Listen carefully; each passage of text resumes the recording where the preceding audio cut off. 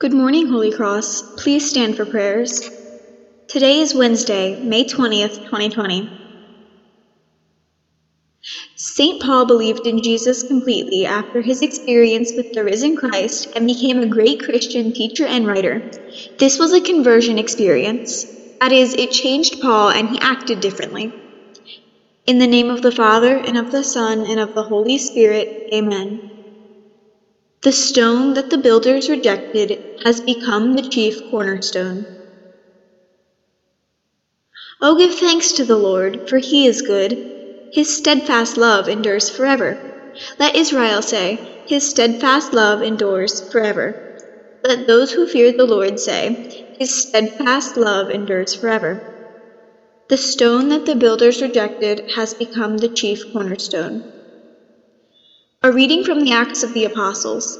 Meanwhile, Saul, still breathing threats and murder against the disciples of the Lord, went to the high priest so that if he found any who belonged to the way, men or women, he might bring them bound to Jerusalem. Now as he was going along and approaching Damascus, suddenly a light from heaven flashed around him. He fell to the ground and heard a voice saying to him, "Saul, Saul, why do you persecute me?" He then asked, "Who are you, Lord?" The reply came, "I am Jesus, whom you are persecuting. But get up and enter the city, and you will be told what you are to do." Saul got up from the ground, and though his eyes were open, he could see nothing. So they led him by the hand and brought him into Damascus. For 3 days he was without sight, and neither ate nor drank.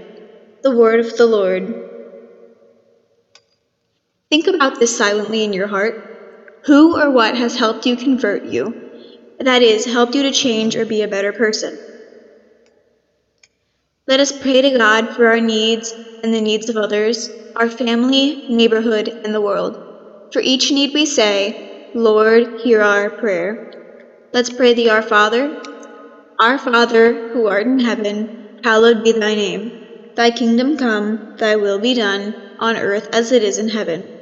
Give us this day our daily bread, and forgive us our trespasses, as we forgive those who trespass against us. And lead us not into temptation, but deliver us from evil. Amen. In the conversion of Saul, O Lord Jesus, we see the power of your grace. Help us to remember that no one is beyond your care or healing power. May St. Paul be an example for us of how to honor you, who live and reign with the Father in the unity of the Holy Spirit, one God, forever and ever. Amen. In the name of the Father, and of the Son, and of the Holy Spirit. Amen. Let's say our mission statement. Holy Cross School provides an academically rich, faith-filled learning environment, thus ensuring a Catholic values-based education. At Holy Cross, we strive to convey a sense of justice, peace, compassion, and respect for all God's creation. Let's say the pledge. I pledge allegiance to the flag of the United States of America and to the republic for which it stands, one nation, under God, indivisible, with liberty and justice for all. Have a great day, Holy Cross, and tune in next time on May 26th for our morning prayers.